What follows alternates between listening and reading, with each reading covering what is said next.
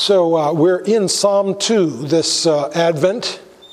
We're going to spend all 4 weeks. Psalm 2 is actually sort of neatly divides itself into four 3-verse sections. So it's really an easy psalm to preach a 4-week series on.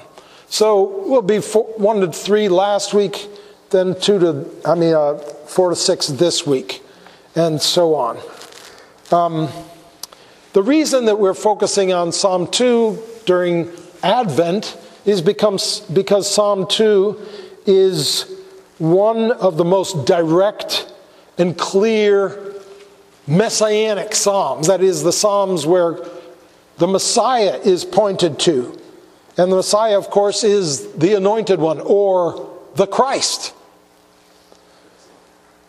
Last week, we looked at the first 3 verses, which talk about that rebellious hatred of mankind toward God and their desire to escape from being under His rule. And today, we come to the second 3 verses, as I said. But before we get to that, last week, we talked about that Psalm 2 is part of a larger cluster of messianic prophecies which came at this point in history in the day of King David, who wrote this psalm. In fact, Psalm 2 is really an elaboration of the promise that God made to David in 2 Samuel 7. But let me go back and give you a little bit more information about this promise that God made to David that's so significant. Just before he died, the patriarch Jacob blessed his 12 sons. You find it in Genesis 49. But he gave a special blessing to his son Judah. It's in verse 9 and 10 of Genesis 49. He referred to Judah as a lion's cub. That is, as one who would grow up to be a lion. And then he explained, after his family, that is, Jacob's family became a nation, they would be ruled by kings. And those kings would come forth from the tribe of Judah. Well, 700 years later, David became the beginning of the fulfillment of this prophecy when he became the first king from the tribe of Judah. And as king, David conquered the city of Jerusalem, Jebus, as it was called then, which was on the top of the flat-topped mountain called Mount Zion. And he turned it into the capital city of the Promised Land, Israel, and built his palace there. And then God gave him the promise in 2 Samuel 7. God promised David that after David was gone, that God would raise up one of David's offspring to rule on his throne forever. And God would be a father to this one. And this one would be God's son. And thus God would establish David's throne forever. Now the mystery of this promise was in the forever. How can any mortal man rule on a throne forever?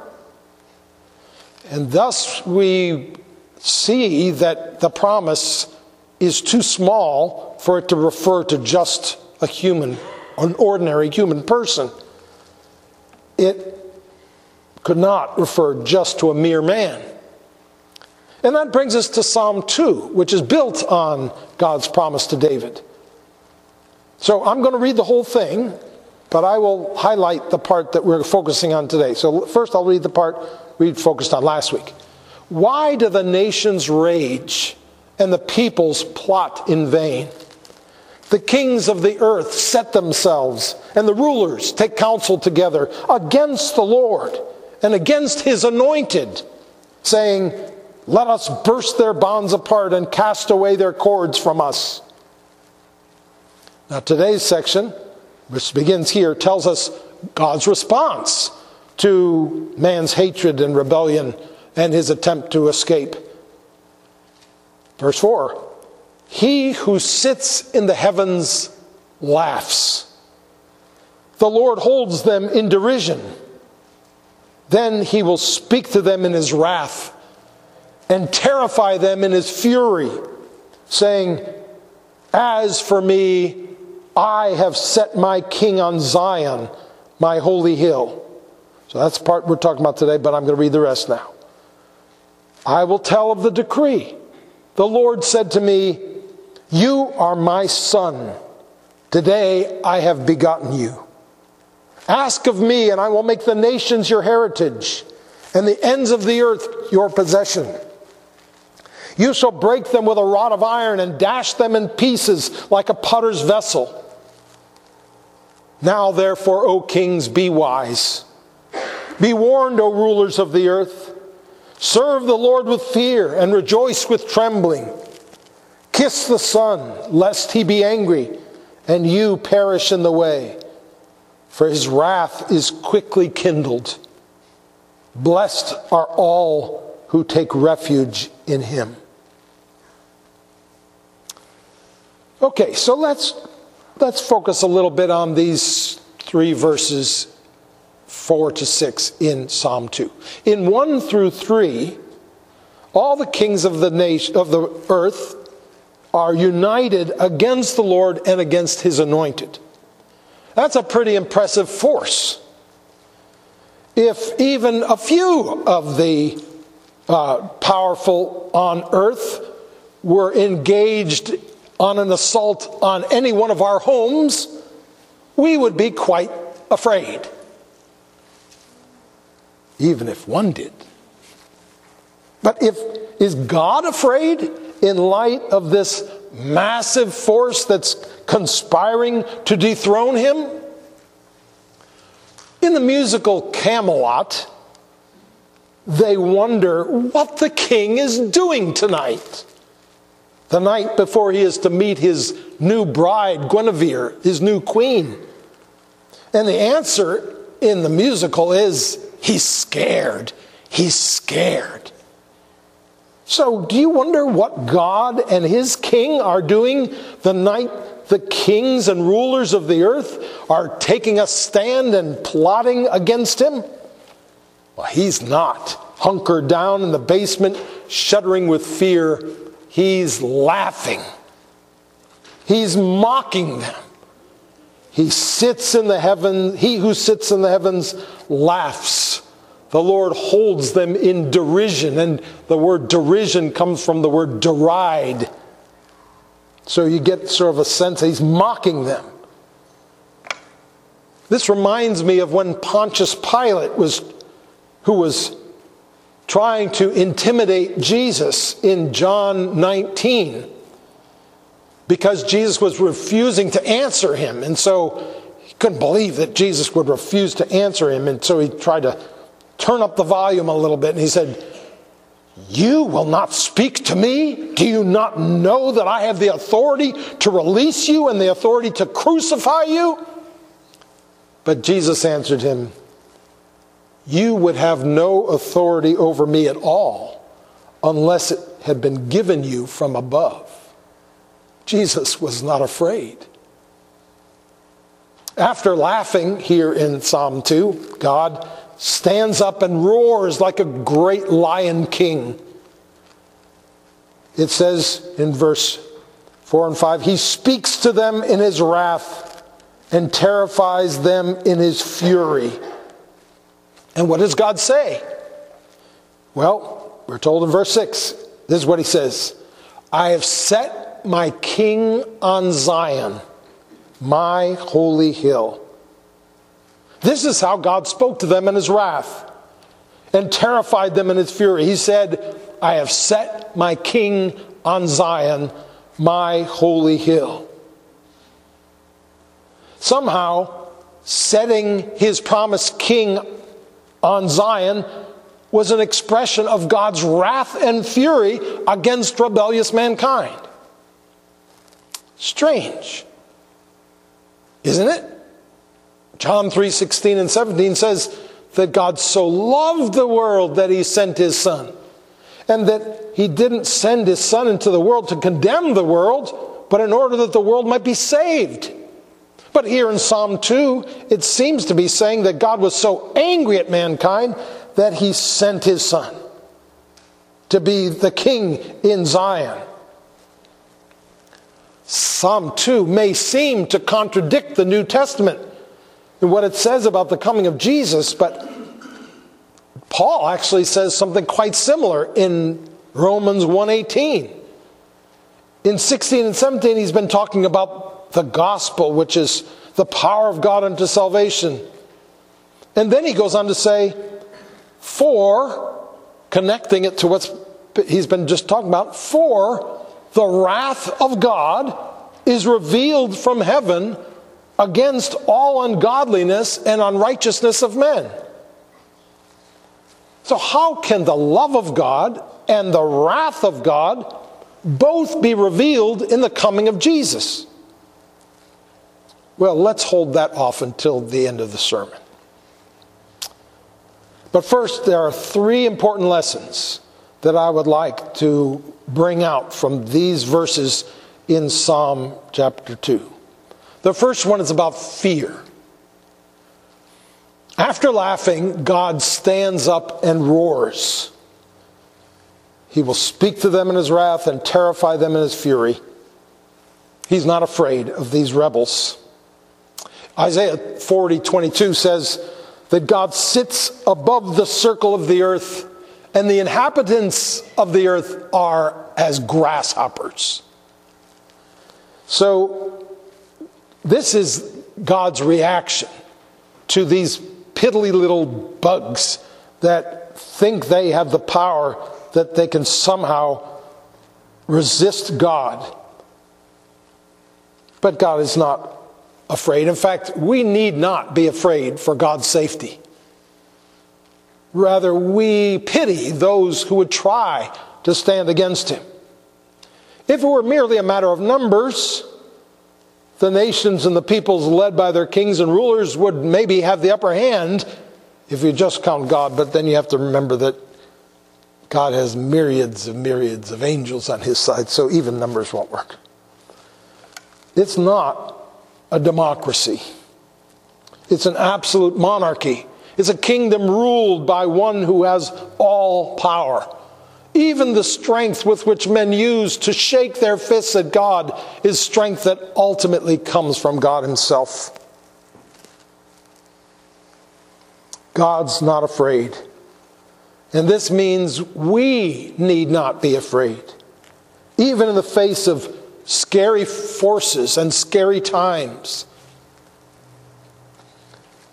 Remember when Herod the Great came after the baby Jesus? It looked like there was a mighty power against this tiny little vulnerable child. But Joseph and Mary, even though they obediently fled, they did not need ultimately to be afraid. Rather, King Herod the Great, needed to be afraid of Jesus the greater. Jesus the far greater. Herod did get something right. He knew that the little baby Jesus was the biggest threat to his reign and his stature. To most folks, the baby Jesus looked like a helpless little infant. Why would a mighty king fear a little baby?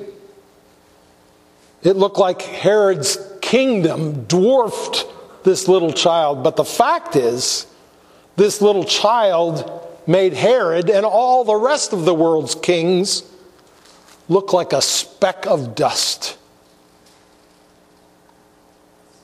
Near the end of C.S. Lewis's Chronicles of Narnia's last book, The Last Battle, Queen Lucy says, "In our world too, a stable once had something inside it that was bigger than the whole world." And this is so important for us to grasp in these days when we are experiencing such antagonism toward God in our society. It's scary, but God is not shaken. And as believers, we need to participate in God's confidence in the face of his antagonists. We don't need to be afraid of the oppressors and the tyrants of the world, or the oppressors and the tyrants in our own lives, if we have any. God is much bigger than all of our adversaries. So we as believers can look danger in the face just like God did and not shrink back. It doesn't mean they can't hurt us. They did kill Jesus on the cross after all. But remember what Jesus said to Pilate just before it happened. Do you think that I cannot appeal to my Father, and he will at once send me more than 12 legions of angels? The second lesson that I'd like to bring out is about the Messiah and what he's like. The messianic prophecies given to David and through David, including Psalm 2, paint a picture of a fierce, roaring king, a lion of Judah, a mighty warrior who would dash nations to pieces like you might smash clay pots with an iron rod. After reading about how the Messiah will be set up as an expression of God's anger in Psalm 2, and how he will break the nations with a rod of iron and dash them to pieces, is it any wonder why so many Jews expected the Messiah to come very differently than the way Jesus actually came? Is it any wonder that many expected him to come in anger, especially towards the peoples and nations, which to them meant the Gentiles, and in their land primarily meant the Romans who were ruling over them? It had been 600 years since they were their own kingdom, their own boss. 600 years since they had their own king. 600 years since they'd been conquered by Babylon. 600 years of living under foreign domination and foreign powers. Babylon, then Persia, then Greece, and now Rome. But God had promised David that one of his descendants would rule on his throne again. That a shoot would grow up out of this cut off stump of Jesse, David's father, and become a great tree. Or, as Daniel's prophecy said, a little stone would grow up and crush the great statue which represented the four great kingdoms I just mentioned. Now, listen to Psalm 2 in light, or through the ears of a first century Jew who lived under the cruel thumb of Rome and who understood Psalm 2 and these other prophecies, filled with messianic expectation of this one who would come and do these things. The kings and rulers of the earth set themselves against the Lord and against his anointed, but he who sits in the heavens will speak to them in his wrath and terrify them in his fury, saying, as for me, I've set my king on Zion, my holy hill, which of course was the location of David's palace and throne. And I will make the nations his heritage and the ends of the earth his possession. He will break them with a rod of iron and dash them in pieces like a potter's vessel. It sounds like the coming of the Messiah was going to be an expression of God's anger toward the Gentiles. And that it was going to involve the reestablishment of David's throne and its prominence. Now, if Psalm 2 and other prophecies like it were all they had to govern their expectations about what the Messiah would be like, they were justified to expect an all-powerful leader who would smash Rome and any other enemies of his people and take control. And that's what most of them expected. But when Jesus came with an approach quite different from this, they were startled and sort of didn't know what to make of it. Even John the Baptist, you remember, began to wonder. He expected to be part of a sweeping crusade to take over the nation, and all of a sudden he's sitting in prison, rotting away. And he sent a message, "Are you the one?" The very person who was assigned the duty of saying he's the one is asking himself, "Are you the one?" And remember the apostles. Even after Jesus was raised from the dead, they come to Jesus and they say, the resurrected Jesus, and they say, "Lord, will you at this time restore the kingdom to Israel?" They're still thinking this way about the Messiah. But the fact is, Psalm 2 and the other promises to David weren't all that they had to govern their expectations about what the Messiah would be like. 300 years after David, Isaiah prophesied much about the coming Messiah. And some of what Isaiah said painted a very different picture of the coming Messiah. For instance, in Isaiah 42, "Behold my servant whom I uphold, my chosen, in whom my soul delights. He will not cry aloud or lift up his voice or make it heard in the street. A bruised reed he will not break, and a faintly burning wick he will not quench." And then the very well-known prophecy in Isaiah 53. "His appearance was so marred beyond human semblance, and his form beyond that of the children of mankind. For he grew up before him like a young plant, like a root out of dry ground. He had no form or majesty that we should look at him, and no beauty that we should desire him. He was despised and rejected of men, a man of sorrows and acquainted with grief. As one from whom men hide their faces, he was despised, and we esteemed him not. Surely he has borne our griefs and carried our sorrows, but he was pierced for our transgressions. He was crushed for our iniquities. Upon him was the chastisement that brought us peace, and with his wounds we are healed. He was oppressed and he was afflicted, yet he opened not his mouth. Like a lamb that is led to the slaughter, like a sheep that before its shears is silent, so he opened not his mouth. And they made his grave with the wicked and with a rich man in his death, although he had done no violence, and there was no deceit in his mouth. Yet it was the will of the Lord to crush him. He has put him to grief." So we have these two very different pictures of the same promised Messiah. What were they supposed to do with this? Was he going to be a lion, or was he going to be a lamb? For us, it's easy. The reality has come. So we understand how both pictures fit together. We have Revelation 5 and 6, for instance, where the Apostle John is said, look at the Lion of Judah. And he looks, and there's a lamb there, standing as though slain.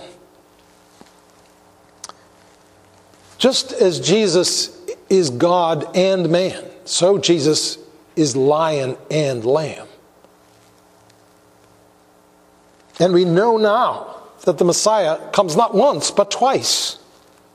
His first coming is characterized by gentleness and grace and compassion, while his second coming is characterized by wrath and judgment, or at least will involve that.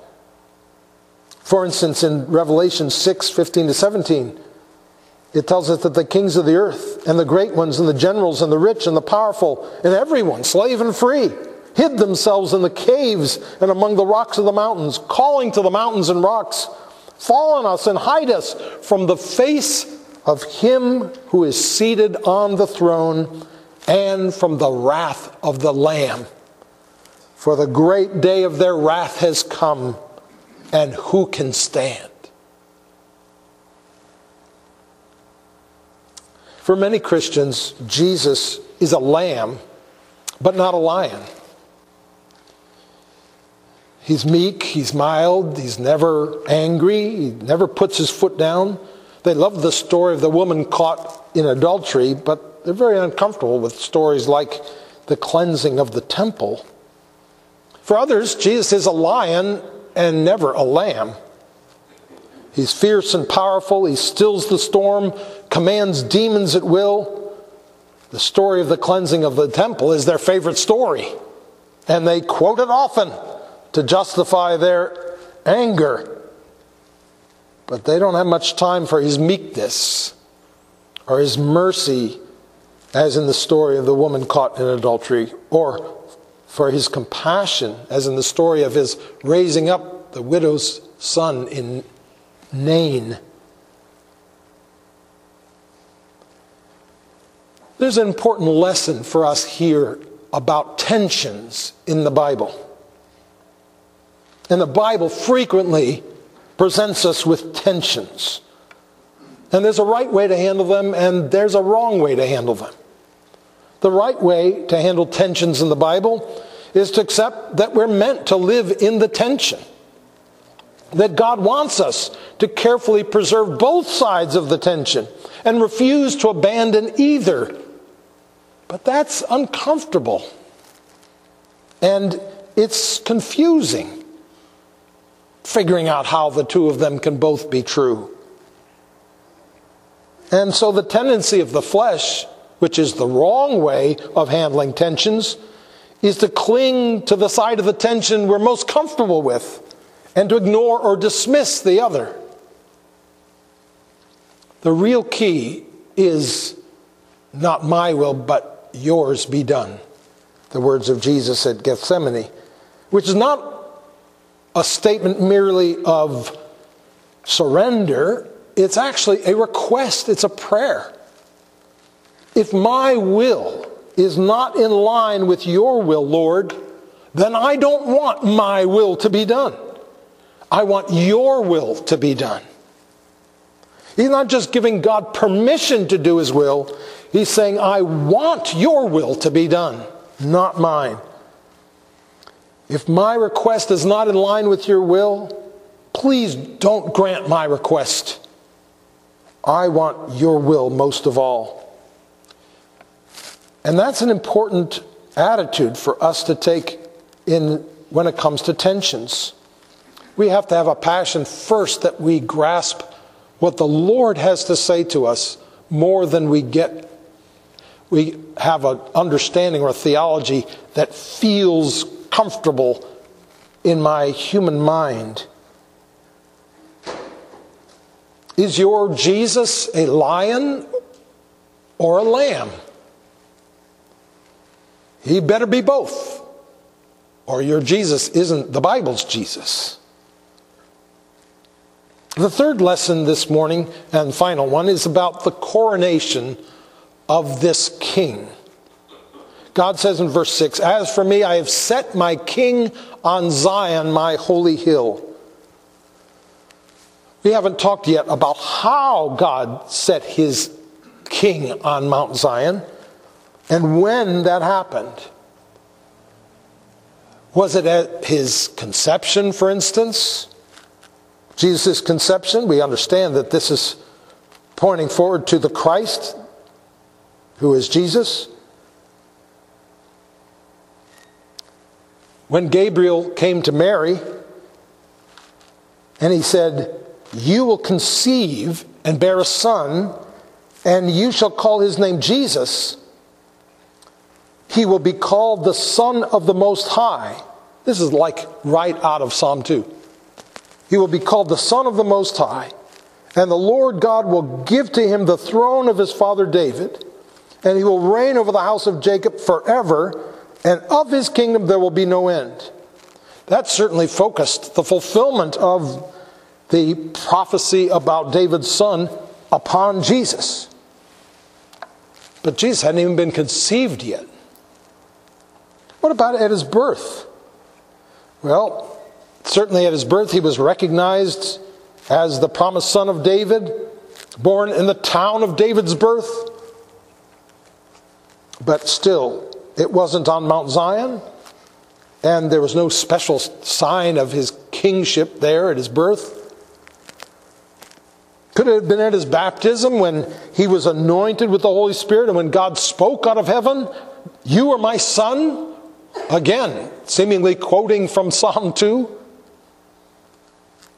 That was certainly an important moment. But it happened at the Jordan, not in Jerusalem on Mount Zion. So when was Jesus coronated as God's king on Zion? Well, there was a time when Jesus was in Jerusalem, when he'd actually entered the city being hailed as the Son of God, as the Son of David and King of Israel. When a royal robe was put on him, as well as a crown. And he was lifted up on Zion with a sign placed above him on the cross which read, "Jesus, King of the Jews." And the bystanders, as if they'd been reading Psalm 2, cried out, "Truly, this is the Son of God." God has a king. And he has set that king to reign over his people and ultimately over all the nations of the earth. But that king gained his dominion, I would suggest, by dying on a cross. So how can the love of God and the wrath of God both be revealed in the coming of Jesus? Well, obviously the wrath of God is revealed in the second coming of Jesus, but it was revealed also in the first coming of Jesus. The wrath of God towards sin was shown in the first coming of Jesus in that God's wrath was poured out upon Jesus on the cross. And thus the wrath of God was revealed from heaven. God's wrath towards sin was so great that only by his Son being the object of that wrath could it be removed. We see Jesus as king on Mount Zion in Revelation chapter 14. Then I looked, and behold, on Mount Zion stood the Lamb. But in this vision, Jesus isn't alone on Mount Zion. It goes on to say, stood the Lamb, and with him 144,000 who had his name and his Father's name written on their foreheads. It is these who follow the Lamb wherever he goes. These have been redeemed from mankind as first fruits for God and the Lamb. You see, Jesus was lifted up on Mount Zion, but as a result of what he did there, he has been joined by those who are his children, his people. In fact, Hebrews 12:22-24 says, "You have come to Mount Zion, the city of the living God, the heavenly Jerusalem, and to innumerable angels in festal gathering, and to the assembly of the firstborn who are enrolled in heaven, and to God, the judge of all, and to the spirits of the righteous made perfect, and to Jesus, the mediator of a new covenant." God has set his king on Zion, and then he welcomes his people to come as well, where he will reign forever and ever. Let us pray. O great God, our Father, we thank you that you have set your Son as the King. And we thank you, Lord, that even though his reign today is real, yet it is hidden from most of mankind. But Lord, may it not be hidden from us, who are his people. May we, O Lord, like seeing something that no one else in the room sees. May we see that over all of the sordid, chaotic, tragic realities of the world around us, may we see that there is a King who rules over it all. And may we be given grace to trust in you and to not fear when hardships and disappointments and sicknesses and losses crowd into our lives. May we remember there as well, dear Lord, that you reign over all things for your people, and that there is a day coming when our Lord Jesus will return again, and where the things that are now invisible will be made visible for all to see, and every knee will bow, and every tongue will be confessing that Jesus is Lord. And when Jesus will receive a name that is above every name, every knee will bow. Now, Lord, we come to the table of our Lord. And what a great celebration it is to remember what has taken place and what has been promised to us. And though, Lord, this bread and this cup are very meager to the eye, oh Lord, we know that they contain something that is bigger than the world itself. For in them is Jesus. We pray in his name. Amen.